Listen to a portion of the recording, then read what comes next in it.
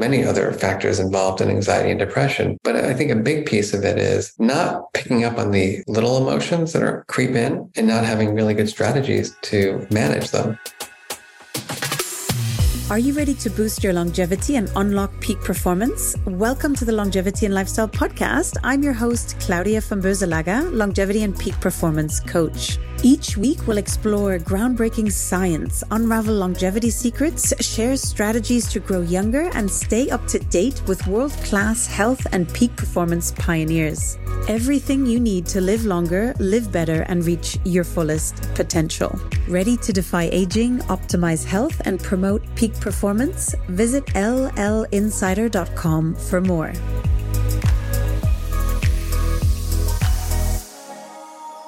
My guest today is Professor Marc Brackett, the founding director of the Yale Center for Emotional Intelligence and a professor at the Yale School of Medicine. Marc has dedicated over 25 years to studying the critical role of emotions and emotional intelligence in various aspects of life, and has delved into the influence of emotions on learning, decision-making, creativity, relationships, health, and performance. Marc authored the best-selling book, Permission to Feel, which has been translated into 22 languages, and co-created the award-winning app, How We Feel, to promote emotional skills and well-being. Please enjoy.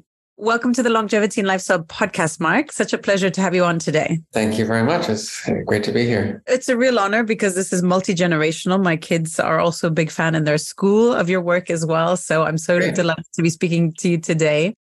And we're going to dig into the topic of emotional intelligence.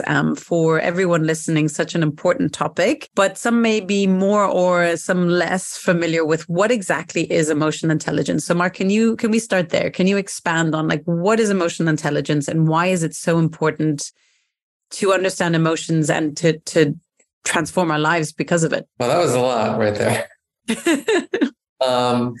So let's start with just kind of what is this thing that we call emotional intelligence? And I think at the simplest level, and, I give credit to my mentors, Peter Salovey and Jack Mayer, who were the original theorists. And, what they talked about was the ability to reason with and about our feelings. And so that's why it's an intelligence, right? Because it's about our reasoning ability and specifically around emotion. Now, to get more granular, the model that we've been working on here at the Center for Emotional Intelligence at Yale, we call RULER. And so RULER is an acronym for 5 skills. The first is recognizing emotions. So I'm reading your facial expression right now. Are you interested? Are you not interested? Are you excited? Are you calm, content, happy? Whatever the word is. I'm trying to kind of pick up on the cues in your face, your body language, your vocal tone, your behavior. The U in RULER stands for understanding emotion. So why am I having these feelings? Where are they coming from? What's the psychological difference in terms of anger and disappointment or stress and anxiety? The L is getting really precise with language. So what are the words that I want to use to describe my feelings? If it's anger, is it peeved? Is it irritated? Is it enraged? Getting really granular. The E in RULER is expressing emotions, knowing how and when to express emotions with different people across different contexts. And your audience is very culturally diverse. So understanding those cultural differences, that, in America, we do this firm handshake in some parts of the United States. And then other countries, we bow to each other. Some places, eye contact means one thing. Other places, it means something else. So how do you express your feelings in ways that you can communicate them effectively? And then the final skill, which is the one that people think about a lot, and the one I'm writing my next book on, is all about regulation. So what do we do to deal with our feelings? How do we prevent unwanted emotions and reduce the ones that are driving us out of our minds, or just for having a good day? How do we savor that positive feeling? Beautiful. So I'm excited to dig into a few aspects there. Please. And so with this framework, and I think for people listening in different contexts, what's beautiful is that at my children's school, they've been practicing it and learning it. And, for people maybe unfamiliar, There's what they call a mood meter, right? With different colors, so different quadrants. And the kids every day check in, how are they feeling? And then they express it. And I love it sometimes. I mean, now she's 7, but when she was 4, she was even like, Mommy, I'm feeling a bit discouraged today. And I was like, oh, that's a big word. And just expressing that. And, when I was growing up, we didn't. And then especially in my household, my mother was an eternal optimist. Like, tomorrow's a new day. We don't really need to talk about this. Everything's fine. To the detriment of mental health and things that are coming about. Can you talk a bit about the impact you're seeing that your work on emotional intelligence and teaching it is having on transforming people's lives? I would be delighted. And so, Claudia, what you're referring to is the name of our program or our approach to social and emotional, which is called Ruler, which I'm proud to say is now in 5,000 schools across 27 countries. We've reached about 4 million children. So, we're feeling really good about that, that reach. And Ruler is, it's got different things going for it. First, it teaches adults and children these core principles. Like, one of them is the one your mother didn't know, which is that all emotions matter. Yeah. Right? There's no such thing as a good or a bad emotion. I think that's so important, that, it's like, no, everything's going to be fine. It's like, no, things are not fine right now. There's a pandemic. It's really weird. I'm anxious, and I don't think you should tell me not to be that way. And who knows what tomorrow is going to break. So a core principle is that all emotions are information, they're data. That's one of our core principles. The second is that there are these tools like the mood meter that you referred to. And the mood meter is a tool that is based in a lot of science that says that how we feel, one way to access that is through building deep self-awareness around what's going on in my mind. Do I feel pleasant? Do I feel unpleasant? Do I feel like approaching a day? Do I feel like avoiding the day? And in the y-axis, it's energy. So do I feel energized or do I feel depleted? And then we take those two axes and create our 4 quadrants, which is the yellow, the red, the blue, and the green. And those represent different feelings. That's up front. And there are other tools that we have to teach children how to self-regulate, co-regulate, how to take on other people's perspectives. And so now, what does the research show?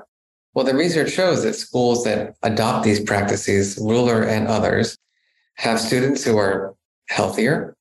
They have less depression, less anxiety. They perform better academically. So students have higher grades and they're more focused. They spend more time on task. Teachers, the same, better mental health, better well-being. And then the schools are just generally more pleasant places to be. There's less bullying and more positive interactions, among many other things. But those are the core kind of outcomes of our research and other people's research. Which are such beautiful benefits. I mean, that's sort of win-win-win for everyone involved as well. Right. I'd love to touch on the topic of self-awareness, where it needs to start with as well. And maybe for people listening as an adults interested in applying this in their lives. Sure. If we're untrained to have that self-awareness, especially in terms of emotions, thinking of adults here, what are some tools and strategies that you recommend people can start with? Part of the reason why I wrote my book, which is called Permission to Feel, was that, we had done all this work in schools and, thousands of schools are using Ruler, but then there are parents and there are aunts and uncles and there are people who don't have children. There are people whose kids are already gone. People just, it was like this, I think it was like, it's a concept that people think they know about when they hear it, but don't really get it. A lot of people think emotional intelligence, for example, is about being charismatic, right? Or having a good personality. Mm-hmm. And it really has nothing to do with your personality. There are people like me who are highly neurotic, emotionally intelligent people, and there are people who are very even-keeled and all fine, who are emotionally intelligent. There are people who are outgoing and emotionally intelligent and people who are shy. We want to separate personality from emotional intelligence. Given that, most of us, including myself, didn't have an emotion education. Myself included, yeah. I had the opposite of your upbringing, which was, it was more like everything was drama, you know. You lost that again. I can't believe it. You know, oh, and everybody would go nuts. Or, you know, I was a little bit, you know, of a troublemaker. You know, who do you think you are? Get to your room. You know, wait till your father gets home. Like, oh, can't wait for that. And so, like, whether you have like the kind of like, call it toxically positive experience where like everything's going to be fine, let it go, tomorrow's a better day. Or you have like the world's coming to an end, you know, it's like everything's drama. Either way, you're not getting the education because there's no like actual skills being taught. Yeah. There's no words to teach you about how you're feeling being discussed. Yeah. And so it was interesting for me because as a scholar, you know, I read a lot of articles for research and you summarize like the theory of emotional intelligence in like 3 paragraphs. And then I was challenged with like writing a whole book on this concept. And it really was eye-opening for me to just sit back and like think, okay, so what do we know about perceiving emotions? Like, what do we really know? Like, firstly, what is self-awareness around emotion perception? What are the barriers to that? How does it vary, you know, within individuals, whether it be gender or race or culture? And it was really just eye-opening for me and very satisfying to just like flesh it all out. And then, you know, provide people with a place to go to like have their little emotionally intelligent dictionary around these skills. And it's very interesting because there's a lot to contain. For example, among the, you know, for self-awareness around emotion perception, you know, I grew up in New Jersey, a very kind of middle-class neighborhood, mostly white people who were kind of Irish Catholic, just for whatever that reason is. And so like that was my exposure to facial expressions and people and culture. Mm-hmm. You know, and then at 18, I got involved in, or not much earlier, but at 14, I got involved in the martial arts. And then at 18, I got the chance to go to Korea. Mm-hmm. And I was like, oh my goodness, like this is a different world, literally. Mm-hmm. You know, the way people communicate, the way they touch, the way they look at you, and the way they think about emotions. And it was really interesting for me to, you know, recognize that about myself, that I was biased myself, you know, in terms of the way the world operates is through Marc's lens. Yeah. But Marc's lens is a narrow lens, you know, because Marc's lens was from Clifton, New Jersey. Yeah. You know, then I moved to New York City. I'm like, oh my God, this is a whole other world. And then, there's you know, everything. And then I traveled, you know, to many other countries. And so your question about self-awareness, it's a big, big, big question because you're never fully self-aware. Mm-mm. Yeah, because of the bias that's there, right? And it's just a life. It's life. You can't be exposed to everything. And it's a bias. It's not always, you know, a bias that's an intentional kind of negative thing. It's just basically exposure. Yeah. And even with exposure, there's exposure and there's exposure. I mean, I was speaking to someone else who had an Italian exchange student who came to Texas and was complaining about everything. So she had the exposure, but she was like, you know, she didn't like it because the pizza wasn't like they have it in Italy. She was Italian. People were saying her name wrong, like all these different things. So it's being open, I guess, to the exposure and appreciating other perspectives, would you say as well? Yeah, definitely. And, you know, honestly, when it comes to being a family member, a manager, a leader, a colleague, we got to spend time reflecting. You can't just go, go, go, go, go. You know, which is what we do here in the United States. We just go, go, go, go, go. We don't pause. We don't take a deep breath. We don't sit back. We don't reflect. Mm-hmm. And I think without that reflection, we're missing a lot of information about ourselves, about our behavior, you know, about our relationships, about our performance, and feedback that we might want to get. I'm a big fan of reflection. I love this topic, Marc. So I'm going to ask you, sure. What is your reflection process look like? And what are some of the questions you ask yourself when you are reflecting? Well, the big one is, how am I feeling, right? Of course. But so ruler, right, you can actually kind of ask yourself ruler questions, which are things like, am I pleasant or unpleasant in this moment? What's my energy like? What happened before I entered into this situation? What might be causing my feelings? What am I really feeling? Am I comfortable like speaking and talking about my experience? Why might I not be comfortable? What's my strategy for dealing with the feeling? Let's say I'm irritable from something that happened in the morning, and then I have to engage in a meeting or read something and give feedback. Just pause before I enter into that and say, how are you feeling, Mark? You ready for this? Are you in the right place for this? All those kinds of like reflections, I think, can be really important. And let's say you have to go into an important meeting or it's something that you need to get done, and you check in with yourself and like, am I ready for this? And the answer comes up as no. Yeah, which is for me all the time. So what are practices that you do to overcome it? Well, one big one is trying to attribute whatever the reason that I'm not ready for the meeting. Wait, that language is going to get tricky. One thing that I like to do is attribute the feeling to whatever is kind of getting in the way. Mm-hmm. And so if I can say, like if I'm in a meeting with a friend here or a colleague at work, like this happened this morning, actually. And sometimes, we call it like it's direct or indirect. So if it's indirect, it's like, I have 2 dogs, and sometimes I love my dogs, but they sleep in the bed with us. And sometimes they're like, licking my face at 5:00 in the morning. I'm like, and why didn't we create these dogs? Like, why do we have the worst habit in the world? I have no sleep. I love these dogs, but it's like, I love that they love me unconditionally, but like, how about at 7:00 in the morning or 6:30, not at 5:00?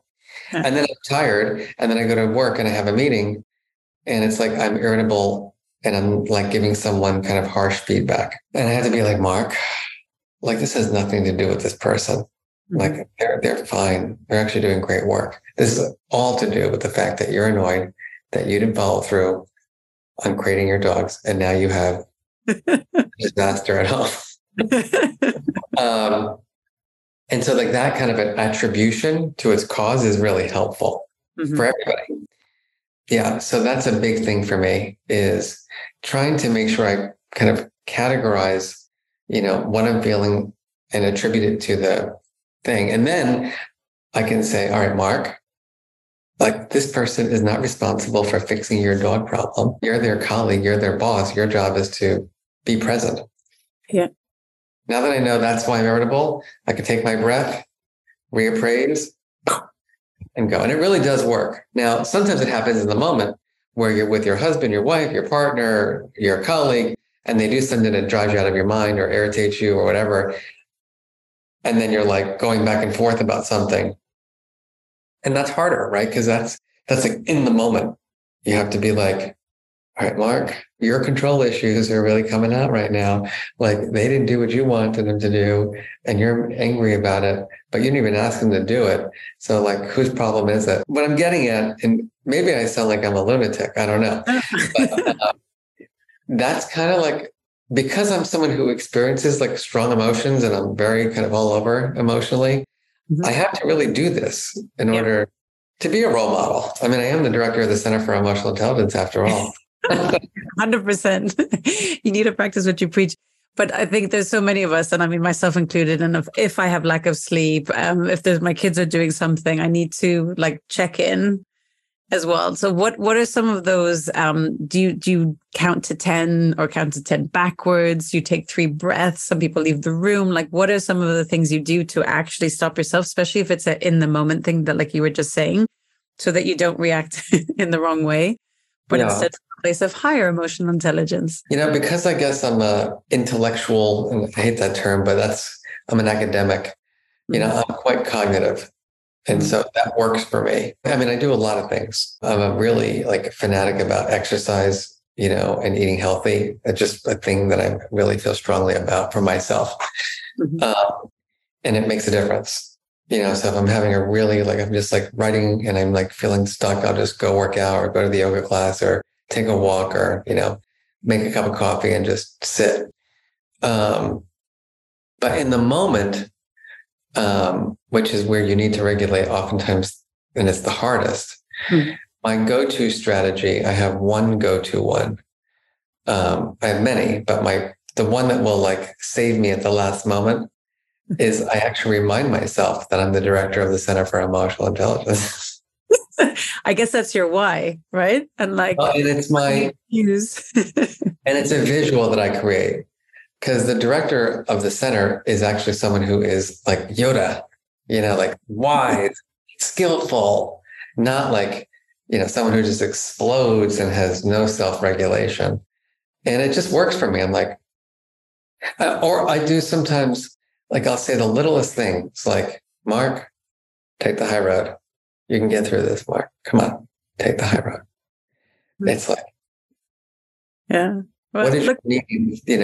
And it works. These are things that research shows work. For sure. And I think maybe you were given, and brought up in this very emotional surrounding in order to achieve what you've achieved now. Imagine you came from a very harmonious place and you were trying to talk about how to regulate emotions and you didn't have an idea. So clearly this is part of your path. Yeah, you're making an important point though, Claudia, which is that growing up in kind of all this deep harmony, and then when bad things happen or stressful things happen, you've had no preparation.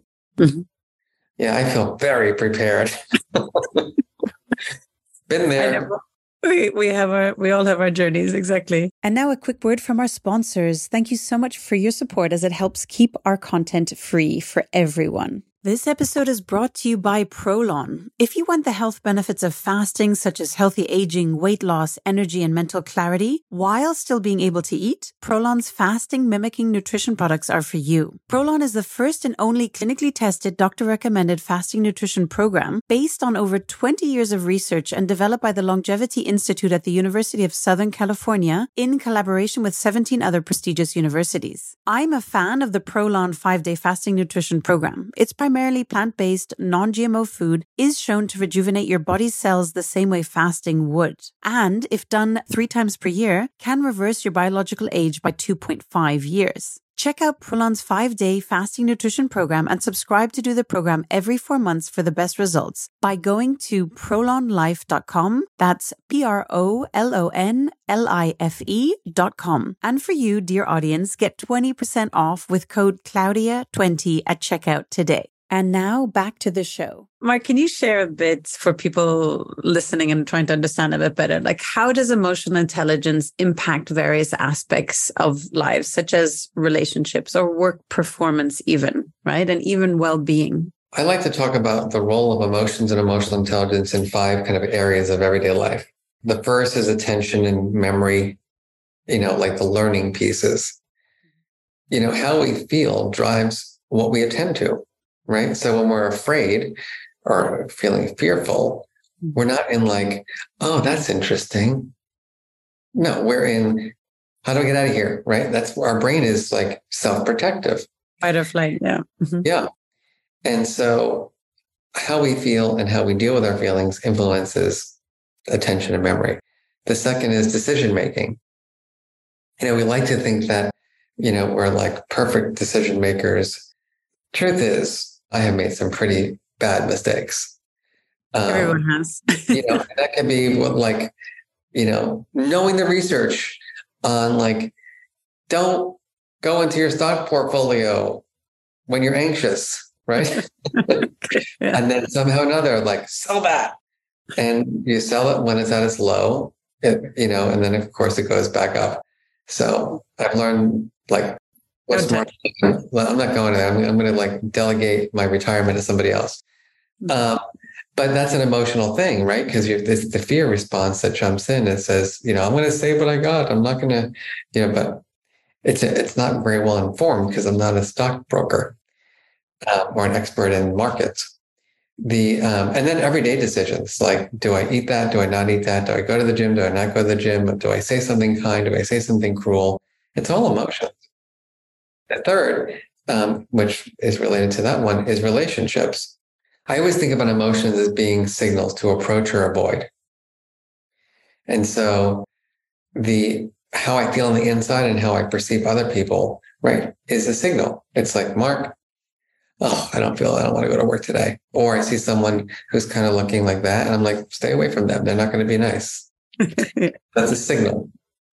The fourth is just mental health, and that, when we have emotions, especially strong ones, and we're not aware of them and we don't know how to deal with them, they oftentimes take over. It's how we get to have anxiety disorders or depression. Many other factors involved in anxiety and depression. But I think a big piece of it is not picking up on the smaller little emotions that are, that creep in, and not having really good strategies to manage them. And then the final one I just say is like your performance, where I work, it's a lot of people who are high performers. Everybody's got the best grades and the best test scores, and they all did great things. But the question is, like, how do you deal with feedback? Mm-hmm. How do you deal with the frustration and disappointment? How do you deal with the thing when someone actually is maybe smarter than you, or, gets things done faster than you, or has more connections than you have, and you're feeling envious or jealous or angry? Can you deal with that? Mm-hmm. And I feel, and I've seen in my research, that if you can't deal with that aspect of your life, oftentimes you don't achieve the dreams that you have. Because you get in your own way, or what's happening? Because, you feel demoralized from the feedback, mm-hmm. and you can't bounce back. Or you get so anxious, from the public speaking or something like that, that you don't actually get the chance to share your ideas. Mm-hmm. Right? Because if you're going to be really creative and successful, and depending on the field you go into, you're going to have to overcome a lot of strong feelings. Like, I always think about it, like, I've been rejected a lot in my life. I write papers. They're like, we don't like that paper. Some people, rejection is just part of the, schools. Sometimes we're like, we don't want this in our school. I'm like, you don't want this in your school? Like, who are you? I want, like, you're weird. You're damaging children. And so, like, that's separate from, like, all my knowledge of ruler and all my knowledge of emotional intelligence, right? Mm-hmm. And my skill at writing curriculum and doing workshops and trainings and keynotes. Like, that's a skill. But the question is, when I'm doing that keynote and someone says, like, you're a blank, or who the blank do you think you are? Or this is baloney. Do I crumble? Or do I have the resilience and strategies to deal with it? And so you need both. And building that resilience muscle, I guess, as well. Speaking of which, like, what would you say, in your opinion, are the most common challenges individuals face in developing and applying emotional intelligence? And how can they overcome these? I think some of the larger challenges are that just because you're developing your emotional intelligence doesn't mean everybody around you is developing theirs. That's a very good point. Yeah. And so, like, you got to be really careful about that. The second, I think, it's more layered than just learning the initial skill. For example, I made a commitment to be my best self, but I fail a lot, so what's my mindset around my failure? Am I just sort of like, I knew I was going to become my mother and father, or do I say, Mark, like, what was the reason that you failed? Can you go upstairs, just take a little time and think about it? And so now you need to work on the thing, that got in the way, not just being your best self, but the thing that got in the way of being your best self. It could be something as simple as getting more sleep. Mm-hmm. Sometimes we need multiple, our strategies are layered. Yeah. Like learning to crate the dogs. Which is never going to happen. But so. The knock-on effect of that. We're getting blackout curtains. I think that's going to be the new thing. we try whatever it takes now, but sleep is so important, as everyone in my audience knows as well. I wanted to ask you a question around something I've been digging into over the past year around decision fatigue, the concept that there is a certain amount of decisions we can make in a day, and so we should choose our decisions wisely. Is there something similar around emotional intelligence? Like, are there certain practices we should have in place so that we can ensure a higher level of emotional intelligence and we flex the positive muscle versus draining ourselves and then automatically ending up in a more negative emotional intelligent place. Does that make sense? Do you I get where you're going. I'm going to clean it up a little bit. Yeah. I don't think your emotional intelligence changes that quickly. Right. So like it's an intelligence, right? It's going to be, it'll grow incrementally if you work on it, just like cognitive abilities grow up to a point, right? Yeah. But what happens is that like life, like I said earlier, like when I get up too early and I don't exercise and I eat a crappy breakfast, it's hard to exercise my emotional intelligence. Right. So even with all the, emotional intelligence in the world, I'll make poor decisions. And I see that happening like when I travel. I've gotten much better at this over the last couple of years, but previously, I remember there was one time I don't even know where I was going. And I ended up in a hotel that was like in nowhere land, America. For me anyway, it was like, I didn't know where I was. I was like literally in the middle of nowhere. And and I say that because there was no restaurants, there was no place to eat. And I was starving. Because I got off the flight and got a car to go to the place. There was nothing open. I got to the hotel and I remember being wired, tired, turning on the television, watching the news at like midnight, eating a bag of gummy bears. Recipe for disaster. And I just caught myself like,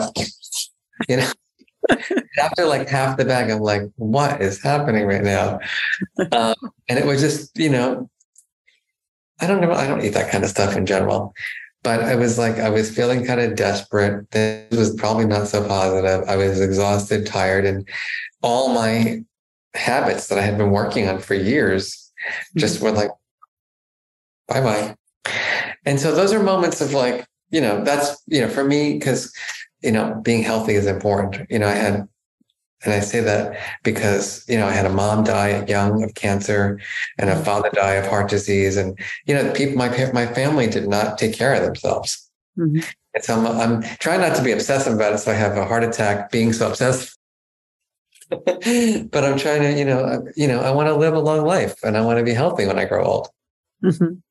But, I've learned bad habits and I'm breaking those as I grow older and practicing. And point is, related to your question, is that the skills of emotional intelligence are always going to be expressed in an environment, a personal environment, where if you're like life is really stressed out and you're in this trip and it's, you're just wired and tired and overwhelmed, or you have all the potential as a child, but you're growing up in a violent neighborhood. And, there's a lot of gun violence or there's a lot of poverty and or neglect. We can't negate the fact that we got to work on all aspects of the system. I hope that resonates. It's so like, if it's in a workplace, the culture and climate influences your ability to be emotionally intelligent in that environment. In a school setting, right? The culture climate of the school matters, right? How teachers treat each other, how the principal this, and being in communities. I worked with a school district recently where there was lockdowns because of, horrific things happening once or twice a week. Your nervous system will be affected by that. And that's going to make it harder for you to apply the skills of emotional intelligence. So I just want to say this last piece right now, which is that we often put the onus on the individual to figure it out. And I think that's the wrong way to go. We have to collectively work together and create emotionally intelligent communities. And would you say that starts with the schools and the educators, which then filter onto the parents? It starts at home, I think. It starts at home, from birth. What kind of empathy, compassion, warmth, supportiveness do you provide that child, right? Are you cultivating those, the environment where that child can explore, in many ways, reflection is a privilege, right? Because I have the time and space to do that in my life. I didn't have that as a kid, as you may know, I was abused as a child. And I had horrific abuse and I had, a lot of bullying. And so my reflection was not reflection. It was more survival. And that's not the kind of reflection I'm talking about.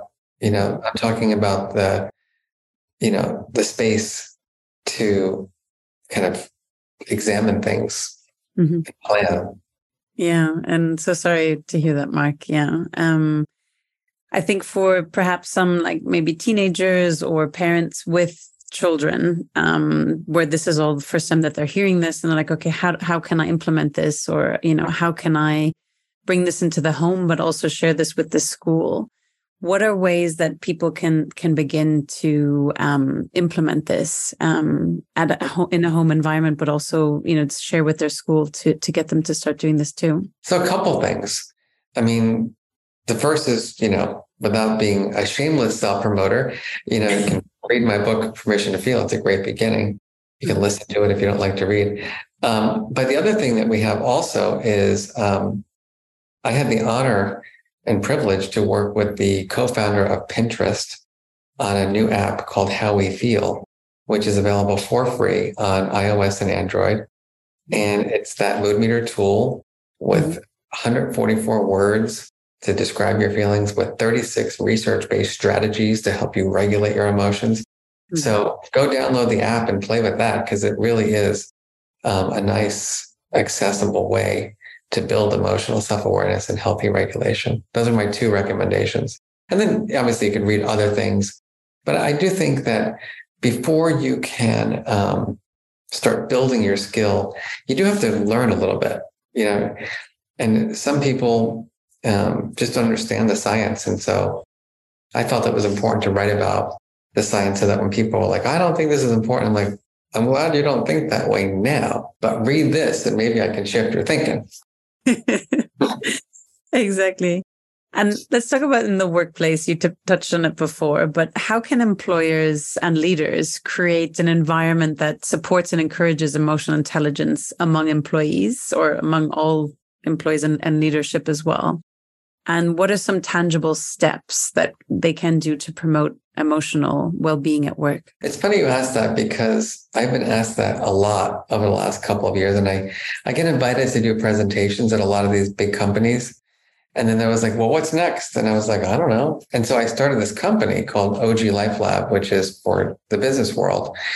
And what we learned in building out our modules for the corporate space was that people don't have time. Nobody wants to go through like this 6-hour, 10-hour, 2-week training.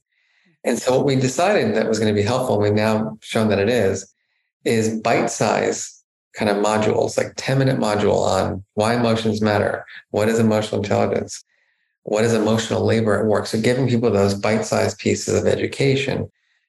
And then the reflection piece is important, where they get some coaching to talk about like, well, where have you been living on the mood meter and why? And what are your goals? And let's work through your goals. So if people can go through that training, which I think is really, people love it. We work with companies like Amazon and Kohler and St. Jude's Children's Hospital. The app is a great thing because you can just spread it throughout your organization, and then you can actually do sharing function where you can see how each other is doing. And then I think importantly, as managers, as leaders you got to be one step ahead. I ask myself all the time, how can I be the best possible role model for emotional intelligence? And oftentimes it's fighting the things that I want to do in that moment, right? Because I made a choice to be a leader, to be a manager. It doesn't come naturally to me. What comes naturally to me is like sitting in a coffee shop and writing. That's, or like thinking about a new study and like collecting the data. That's what I love. But I knew I needed an organization to do this work. It wasn't just about me. It was about building a team to help make the world a better place. And so, when you're in that kind of position, selflessness is a big factor. And oftentimes it's like, Mark, you're doing just fine. Like, yeah, you're neurotic, but whatever. Like, what does your team need? How do they feel when they come to work? You know how they feel. And so we, at our center, we do this. We ask people not only how they feel, but we ask them how they want to feel. And then we ask them, well, what would help you to feel those emotions? And things that are reasonable, like getting a 20% raise. Like, sorry.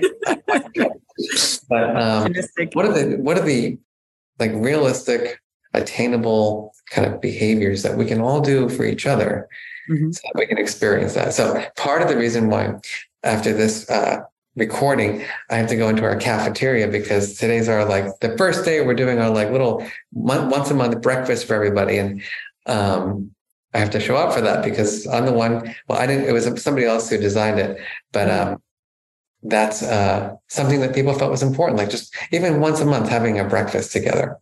Yeah. I'm curious to hear what your feedback sessions are for your team. Like what do you talk about and what do you plan? Some companies have like a 360-degree feedback review. Do you guys do like a special emotional review? We do. I mean, feedback is important. It's a gift. And with the emotion piece that I was just referring to, we do pulse check-ins. So every quarter, we give our staff a survey. We wanted to feel valued, appreciated, connected, etc. On a scale from 1 to 5, have you been feeling that way? What's working? What would you like to see more? And so it's just a continuous feedback loop of working toward creating the best possible emotional climate for people to work. Yeah. I mean, again, you have to be the role model in this as well. So yeah, and you have to hear things that you don't want to hear, Sometimes they want to see more of you. Sometimes they want less of you. And that's okay. It's like, that's okay. Yeah. More of me for what? Less of me for what? Let's talk through it. And you want more autonomy here? That's fantastic. Let's just make sure you're going to be successful. I think that we're not brought up learning how to listen and be non-judgmental and empathic. And so like just taking this, I'm glad I feel fabulous if someone wants more autonomy.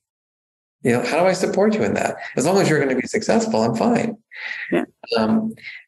And maybe it's my need to control that needs to be managed as opposed to, anything else. Maybe it's, and so I don't want to impede someone else's success because of a need that I have. They have to live their life and I have to support them in their life. And that's what I think leadership and management is about. Yeah. And that reflection, like, where is it coming from? Right. And the answer as well. What role does reframing and the concept of reframing play in emotional intelligence and naming emotions? Because we were discussing, childhood, and we have childhood beliefs. So sometimes we'll be triggered by something that's coming from some childhood situation. And so the power of sometimes reframing it, being like, well, taking it from another perspective can be powerful. So what is your view on reframing in order to see emotions from a different perspective? Yeah, I think it's fantastic. I think it's one of the most well-researched strategies for dealing, with difficult feelings. And there are many forms of it.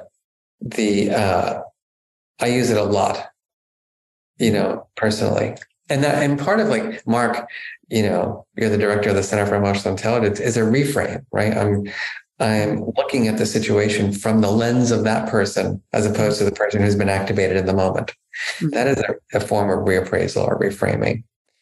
I think, my colleague Robin talks about this, and it can be a slippery slope only when you're being manipulated.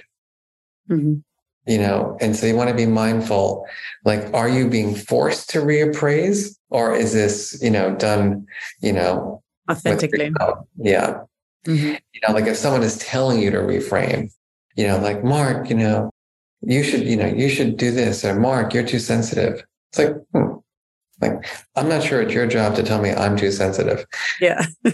So like, maybe I'm just a nice guy and maybe you're trying to get something out of me, or the reverse, or someone tells you that you're not a kind person. It's like, well, is this a projection on your part, or is this the truth about my behavior? Yeah. Like that's where all that reflection comes in, and that self-awareness, and that kind of like finding those trusted friends for feedback becomes really important. Yeah. And I think also having that reflection time to really know yourself and have that confidence in yourself so that you can see it as a projection versus making it mean something about you, I guess, as well, right? Exactly. Marc, looking ahead, what do you see as the future of emotional intelligence research and its impact on society? I have my own research right now. I'm trying to learn two things. One is I'm very curious about people who have had or don't have feelings mentors, not academic mentors. I've had mentorship about how to do research, but like the mentorship on kind of emotional intelligence. And then the second is, given that I'm working on another book on regulation, I'm really trying to figure out like, what are the top strategies, that are helpful for most people? And then kind of are there profiles of strategies that work for different people so that we can have, learn about ourselves and have, go-to strategies, like whether it be social support, whether it be journaling, whether it be reframing, whether it be breathing, whether it be yoga, what are the ones that are working the best for the most amount of people? Have you looked into the biohacking space, Marc? Cold water, heat. Yeah, it is. It's very interesting. I actually do that now. This morning, I put in that cold water for 2 minutes. I was ready to like blow my mind. Good for you. And it does make a difference. So biohacking is all good. I'm not sure it's going to change the way I speak to my partner. But it's one, like, again, we need a repertoire, of strategies. Yes, 100%, a bouquet, exactly. Yeah. Just before we finish up here, Marc, if you could live to 150 years old in excellent health, how would you spend your time? Well, I have a feeling talking about emotional intelligence by the time I'm 100 is going to get a little old. And so if I'm in good health, I really like being in other cultures and countries, so I imagine myself not in big cities like with traffic, but I imagine myself transporting myself on some magic carpet from a little village in Spain to another village in Italy to then a little village in Japan and China and then South America, Central America, and just kind of like observing the world. Beautiful. That sounds very fun. You can teleport yourself. Marc, maybe by that I can. Maybe by that I'll do. Yeah, exactly. Yeah, we're always welcome. Let me know. For people interested in following what you're up to and your work and research, where would you recommend they find you and keep up with you? I think just going to my personal website, which is Marc with a C, M-A-R-C, Brackett, BRACKETT.com is the best place. And then from there, you can learn about the app, my book. You can learn, follow me on Instagram and Twitter. I'm pretty active there. I only use it for the good. Delighted for people to stay in touch. I run the virtual book clubs over the summer for people to join to learn more about this stuff. They're free. My hope is that we just get people involved in the work. So whatever it takes. Beautiful. So we'll link everything in the show notes for people listening. Marc, do you have a final ask or recommendation or any parting thoughts or message for my audience today? The concept that I've been writing about, which is permission to feel, is something that I don't think we should take lightly. And so my hope is that your listeners will not only, give themselves the permission to be their true, full feeling selves, but give everyone they work with, they live with, that permission as well. Beautiful. Marc, it's been such an honor and pleasure to have you on today. Thank you so much for your time. I know you're dashing to your important morning breakfast event, so we'll finish up as well. But thank you. It's such a pleasure. And when you finish your next book, I'd love to have you on and we can discuss that as well. So beautiful. Thank you so much, Marc. Thank you. Good to see you. Okay.